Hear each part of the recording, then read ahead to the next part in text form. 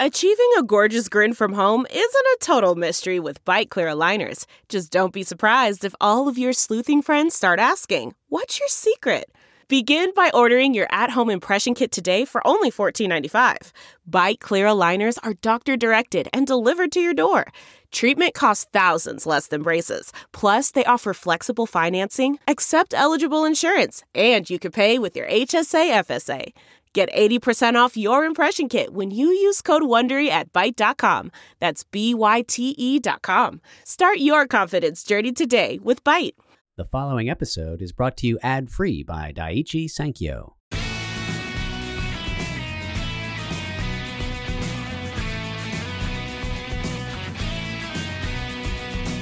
From Off-Script Media, I am Matthew Zachary, and this is Out of Patience. On today's show, Part 2 in our two-part miniseries on rare disease, again, particularly rare sarcomas and particularly clear cell sarcoma. Joining Andrew and I again are Lenny Woods and Molly Liska of the group Sara's Cure, which is focused on funding and research to find a cure for clear cell sarcoma.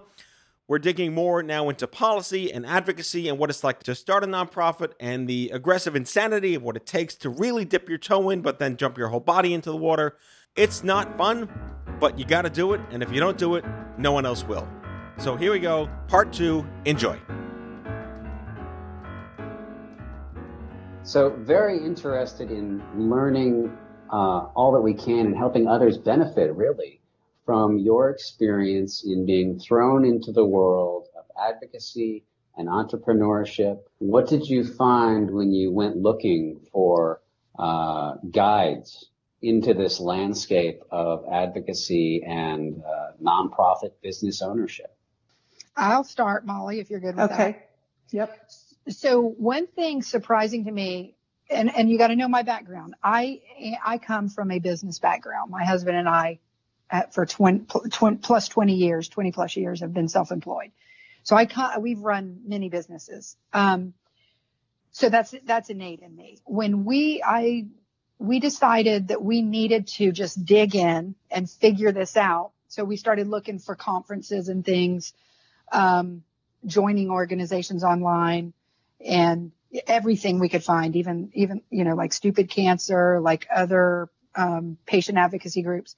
So when we went to our first conference, I kind of had this predisposed idea that I was going to have to work really hard to get people to care about what I had to say.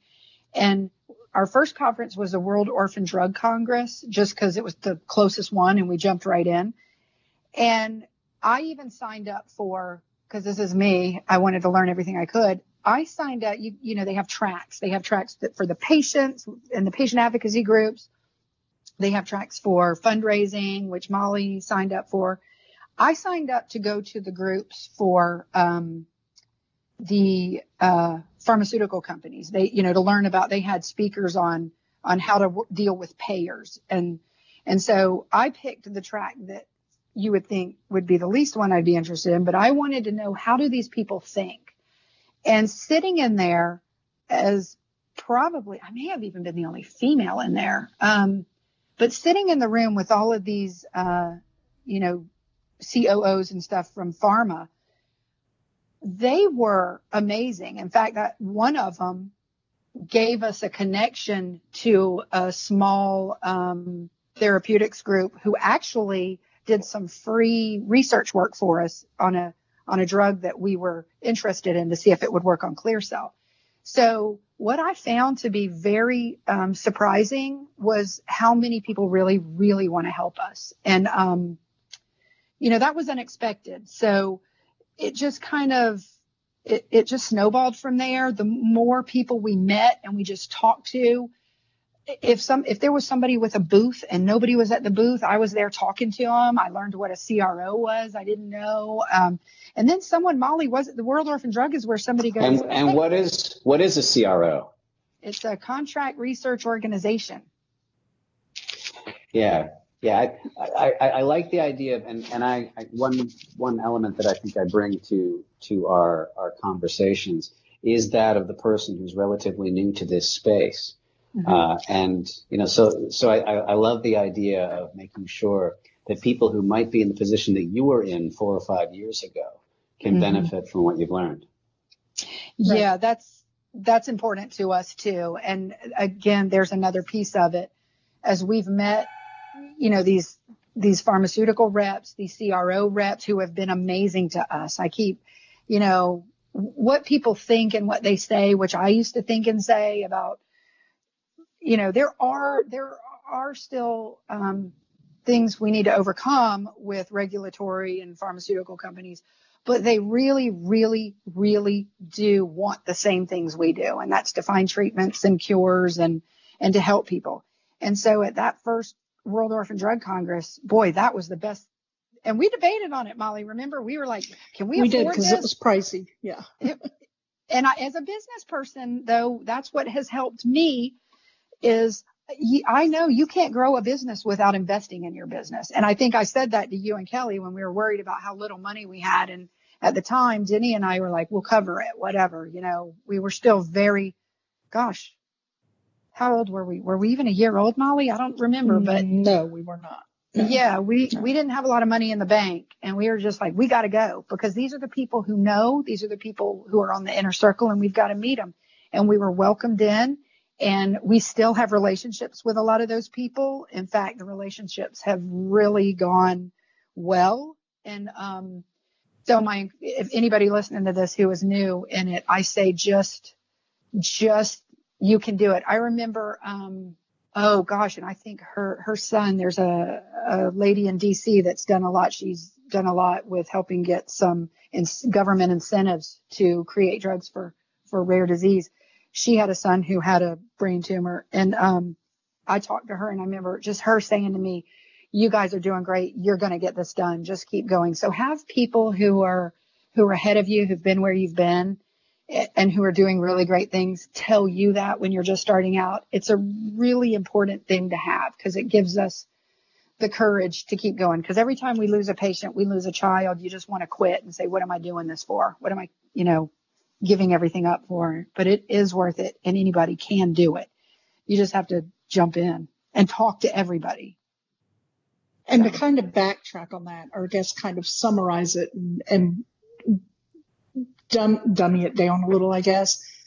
If for a new nonprofit, I mean, obviously Google is huge. Get out there and research what it is your nonprofit is starting for, and reach out to the other organizations that have any kind of similarity to what you're doing. It's amazing how many other nonprofits have members who are willing to talk to you about their experiences and give you, advice and motivation. And one thing that we definitely learned through the World Orphan Drug Congress, which I will tell you, as a former preschool teacher, was extremely scared at the thought of going to Washington, D.C. and being in rooms with 1,500 plus medical professionals, pharmaceuticals from 50 plus countries, was a little overwhelming till my husband said they put their pants on one leg at a time, just like you. Yes. The sign of real human beings. Yeah. I mean, and it was, it was true. And I was glad he told me that, because I kept, saying, we can do this. But if you have, not every new nonprofit has the ability to do what we did with something like the World Orphan Drug Congress. I mean, that's a reality for a new nonprofit, I'm sure, budgeting to get to something like that so soon. But whatever the field is that they're in, one thing that we've learned, and Lenny has repeatedly reminded us of this as we're budgeting and thinking through the next year, for us as a rare cancer, an ultra rare cancer, getting in front of these people is so much more important and does so much more than a phone call or an email, or multiple phone calls and emails will ever do. And what comes of it, and the value that comes of that, it's, even though it's not money back in your pocket, the connections that we make and what comes of that is worth every penny that we've saving gotten lives to go do that. So. And saving lives. Yes. Well, yes. I mean, that's obviously the goal of the mission, is that. So to get us in there and do that.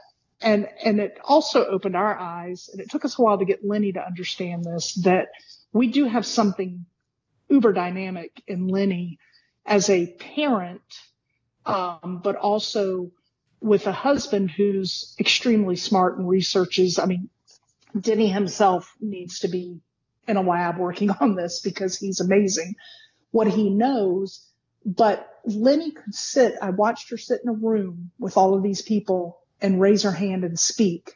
And after watching many other people speak during the Q&A section of this, Lenny raised her hand and the room was silent and people had tears in their eyes. Their jaws were dropped. She didn't realize she had it in her, but Kelly and I are sitting there with tears down our cheeks. What she can do in a room, because she's knowledgeable and intelligent with it, but also a mother. So the emotion is there too, which I think is what really grabs a lot of people and makes them want to make a difference. Well, and, I said, not everybody has that, but that's my advice. Yeah, I was going to say that people don't care about causes. People care about people. It's what you do with the cause because you care about the person. I think it's important to talk about NORD, which I'm not going to attempt to de-acronym because I get it wrong every time. That when I started Stupid Cancer, I was made aware of an organization called the National Coalition for Cancer Survivorship. They were a really well-respected Beltway group that worked on policy. They helped put together like the Children's Cancer Act and passed a whole bunch of payer policies and reimbursements. Really stellar. But they were like the umbrella that I really looked towards to learn. They were a galvanizing organization that convened leaders under a national conversation and really helped mentor me and put me in the right direction on where I wanted to go. And eventually Stupid Cancer became its own version of an umbrella for a smaller movement. I looked at NORD, knowing that I was a member of NORD, having had young adult cancer at 21, but I really hadn't inspected them in the sense of how large they become as a true convener of leadership and influence. Where were you when you discovered that NORD existed and that there'd be value in joining them? And I guess, what have you experienced in being a member of NORD? Even though they don't like members, but I'm using the word member. So we both have different experiences with this, obviously, but the first time we found them was at the World Orphan Drug Congress. And who told us? Who told us, Molly? Do you remember? I don't remember that somebody told us that we walked up on their booth with their cute little zebras. And started talking to. Oh, that's right. Yeah. We started speaking to the person there, who I cannot remember who it was, but then they recommended that we we set up a meeting with Debbie Drell. And then we went on the app and set up a meeting with her. And then we met her. It was love at first word. Yeah. She was such an amazing, I think we all had chills in many different ways in our 15 to 20 minute coffee talk with Debbie. She gave us a lot of great information in a very short amount of time that then led us to researching the organization on our own as we got back and going to the board with we need to vote on joining this organization. And that kind of was how it began. Being that we're in different lanes of our jobs, we've each had different relationships with NORD since then. So, I mean, I can speak clearly about mine, but Lenny, I'll let you speak about your relationship with NORD. Matt, so yes. So from the perspective of a executive director and a mom of a patient, I will tell you that NORD has got to be singly, and we've said this so many times, has got to be singly the most important membership that we have. And I'm so thankful. Went back to that meeting with Debbie. One thing she said in that you get you do these round tables and you get this 15 minutes to talk with an organization.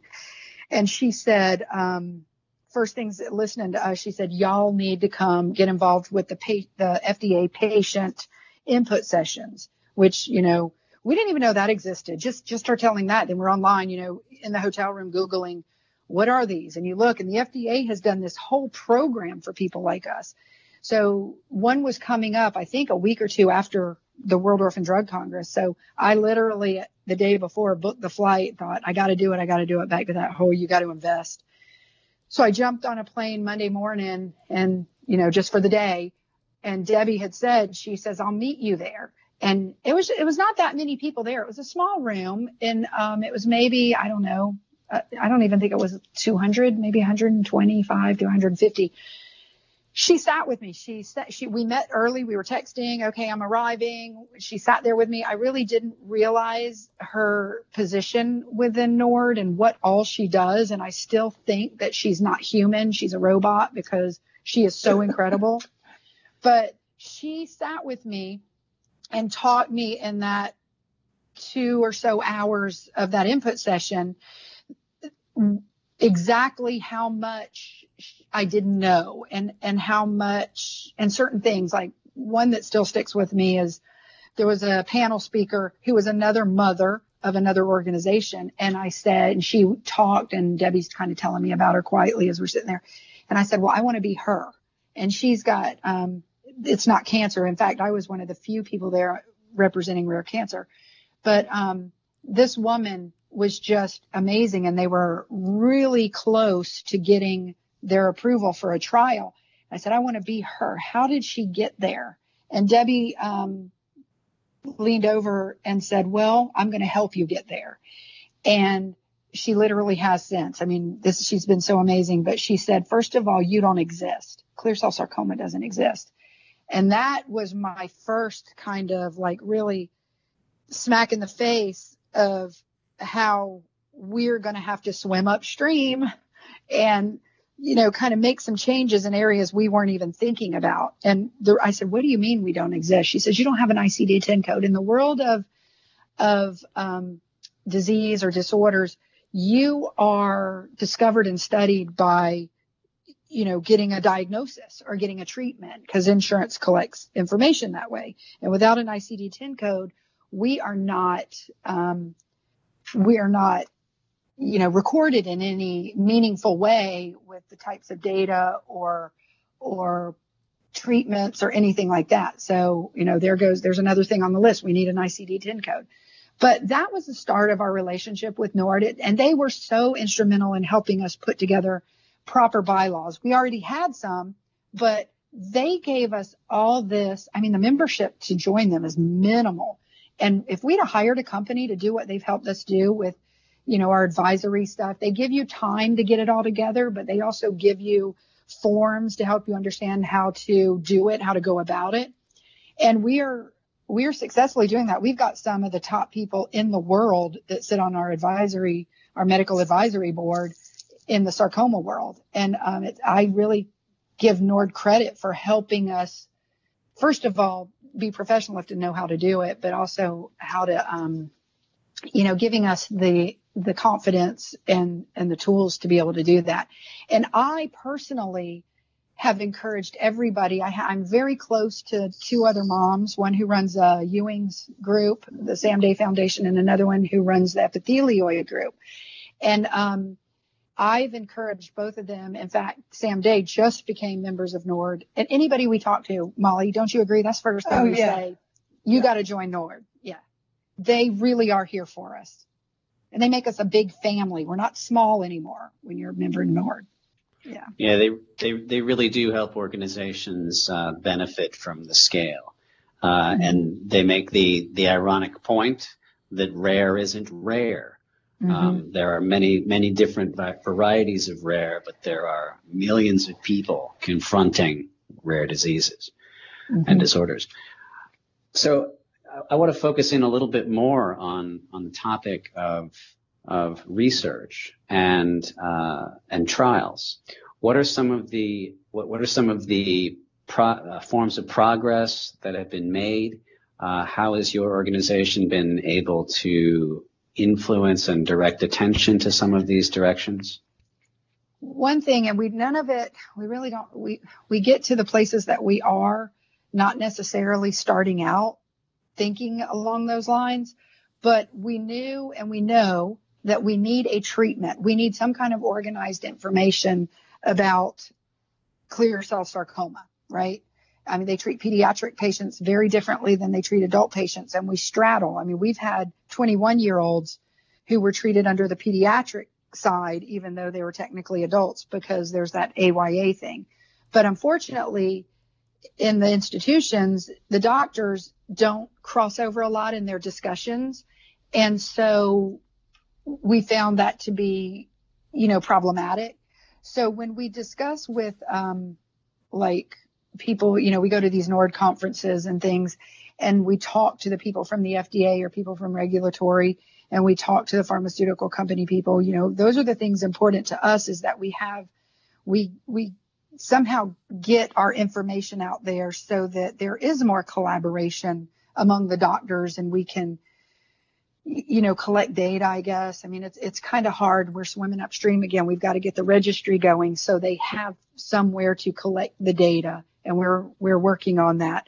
But, one thing that's really frustrating to me, and that I personally am trying to bring attention to, and I think it's working, is, the rules that are out there for getting a treatment, or even if it's not a new drug, maybe it's just a new combination of already existing drugs, because that's really what a lot of cancers or other illnesses are treated with, right? Existing drugs that are used for different things, and they find out they work a little bit here and there. So when I talk to these people at the FDA and all, and I try to explain that we're sort of just throwing, I think, as one person said to me, throwing spaghetti at the wall and seeing what sticks when we decide how to treat. It's kind of like you get diagnosed with it. You do surgery first. That's what you hope for. We do we believe, and some of the doctors do too, and some of the publications indicate that chemotherapy is not helpful and questionably could be harmful. So most of the sarcoma centers will tell you not to do chemotherapy. None is proven to be helpful. Maybe some immunotherapies, some tyrosine kinase inhibitors. So everybody's doing something different, and nobody's really sharing that information. But where I really have tried to make a change, and I talk to these people and try to get them to listen, is we're taught that, well, data is what we need. We need data. We need preclinical. We need testing in the lab before we can try something new. And what's really frustrating and been eye-opening to me is when it comes to clear cell, exactly what you're telling us we need is the opposite of what we're getting. The doctors don't have a protocol. There's not anything written down that says this one thing works. So they just sort of call up their colleagues and say, have you ever had a patient with this, and what did you give them? And it's the same thing over and over again, but then there's no feedback that says, hey, I just, but it didn't really work. It's just sort of like, this is what I did. Nobody anywhere that we can find, and believe me, we have researched everything. Nobody anywhere that we can find ever did preclinical testing on these go-to treatments for clear cell sarcoma. Now they're used in other sarcoma, and they've been tested in other sarcoma, but they've not been tested in the lab or in any kind of preclinical setting in clear cell sarcoma. So for me, one thing I really wish that we could get across and have a good, meaningful conversation about, and I've tried, and I am making headway, but it's tough, is if you're going to say to us, you need our data, we need to collect and get our data together so that, and do some preclinical work, then on the flip side, don't allow our patients to get treated with something that may be harmful. Not that they're allowing it or promoting it. It just kind of happens. It's one of those things that, well, we recommend giving that because somebody else did, because it's the way we've always done it. And that has been one of the most harmful things, I think, for our patient group, is to not have real preclinical data or any kind of meaningful gathered data on side effects, treatments, what worked, what didn't work. And it's just sort of a free-for-all, everybody out there. And that is right now probably one of my biggest missions to help, organize that. So that we can get people listening to our problems and what we've got going on. Does that answer sort of the question, part of it? Oh, yes, completely. And I think I'd like to wrap up by having a little bit of a nonprofit founder therapy, if you would. Please. Maybe another kind of lightning round. What is the one thing you never realized would be so difficult to get done? And what did you get done that you thought would be really difficult? Molly, you say all the time, like, you go, I can't stop and think about what all we've done because I'm going to. Well, no, I agree with that. I think, but the difficulties that we have, I mean, I think one of our, but I don't know this is exactly what you're looking for. One of our difficult things we fall through with a lot is that we have to wear so many hats. Yeah. And things can fall through the cracks. And we're really, like say we're a realtor and a preschool teacher running this rare disease nonprofit. So we're back in school. I feel like I've gotten a master's and a doctorate and everything else in the last 2 years on website development and social media and event planning and all of those things that, I used to do events for my son's soccer team in the early years. And I think I learned a lot from that, but, there's just so much involved with this that if I stop and think about it, yes, I might freak out. So not realizing you had to own 35 hats in advance of starting. Right. Okay. Right. Yes. And you don't think that when the two of you are sitting on that plush little rug saying we can do this. Right. And you don't think about it when you're doing it until a moment comes where you're like, oh my gosh, we forgot to get that, that done. And then you look at your list and you're like, this list, like my job in and of itself, if you look at a more established nonprofit, they've got, 4 different people running each one of those things. And I'm one that's not only running it, but I'm running it in multiple with nobody under. And so it can be overwhelming. I'm going to add to that because I know Molly doesn't ever recognize this or talk about it, but also one thing we have to realize, and I've realized it by sitting in a room with other nonprofits that I sit on some advising councils with. They did a roll call. We all met up for the very first one. They did a roll call. I was in a room with nonprofits. I think the other youngest one was 15 years old. We were 2 years old, and I'm sitting in this room feeling like I am not worthy to be around this group. But an aha moment, and Molly and I realized this. I don't even know if it was an aha or it took a little bit, but we are very different from most other nonprofits in that most nonprofits are in a marathon and we are in a sprint. We need to get a treatment for our patients so that they can survive long enough to join in and help make a difference in the long-term treatments and the long-term survival rates. We don't even, as I said at that advisory council when a speaker, I said, listen, we're not even at the doorstep. They were talking about having a seat at the table so that you can really advocate for your group in front of the regulatory committees and make changes on the Hill and that kind of stuff. And I'm like, that's great. We want to be there too. But right now we're just trying to get to the doorstep because we really, really, really, as Debbie Drell told us, did not exist. But to come off of that and say what like an aha moment was for us goes back to what we started with is ignorance is bliss. We have some pretty amazing CEOs of some pretty amazing pharmaceutical companies going to bat for us. We have top leaders in sarcoma research answering our phone calls across the world at the sarcoma centers in other countries. And, sometimes we're like, we cannot believe, but they care and they want to make a difference and they can't do it. It takes somebody who is touched or loved by or loves someone with this disease. And, I think that's been our biggest wow. That's where we are very different, than a lot of organizations that develop. So, we appreciate you letting us tell this story too. Thank you. Yes. Lenny Woods is the executive director and Molly Liska is the chief operating officer, both co-founders of Sara's Cure, whose mission is to fund research and drug development to fast-track a cure for clear cell sarcoma Check them out online at sarascure.org. Ladies, thank you so much. It's been a great show.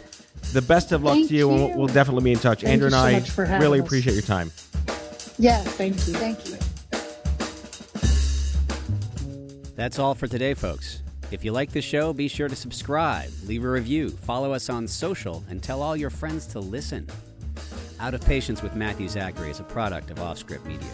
Our executive producer is Matthew Zachary. Our senior producers are Jen Horangeff and Andrew McDowell. Darren Tunn is our production intern. It is recorded, mixed, and edited by Matthew Zachary. Our theme music is by the Mike Van Allen Quintet and by Mara. For advertising and media inquiries, email media@offscript.com. Hit us up at contact@offscript.com to share comments, feedback, and make guest recommendations. For more information, visit offscript.com.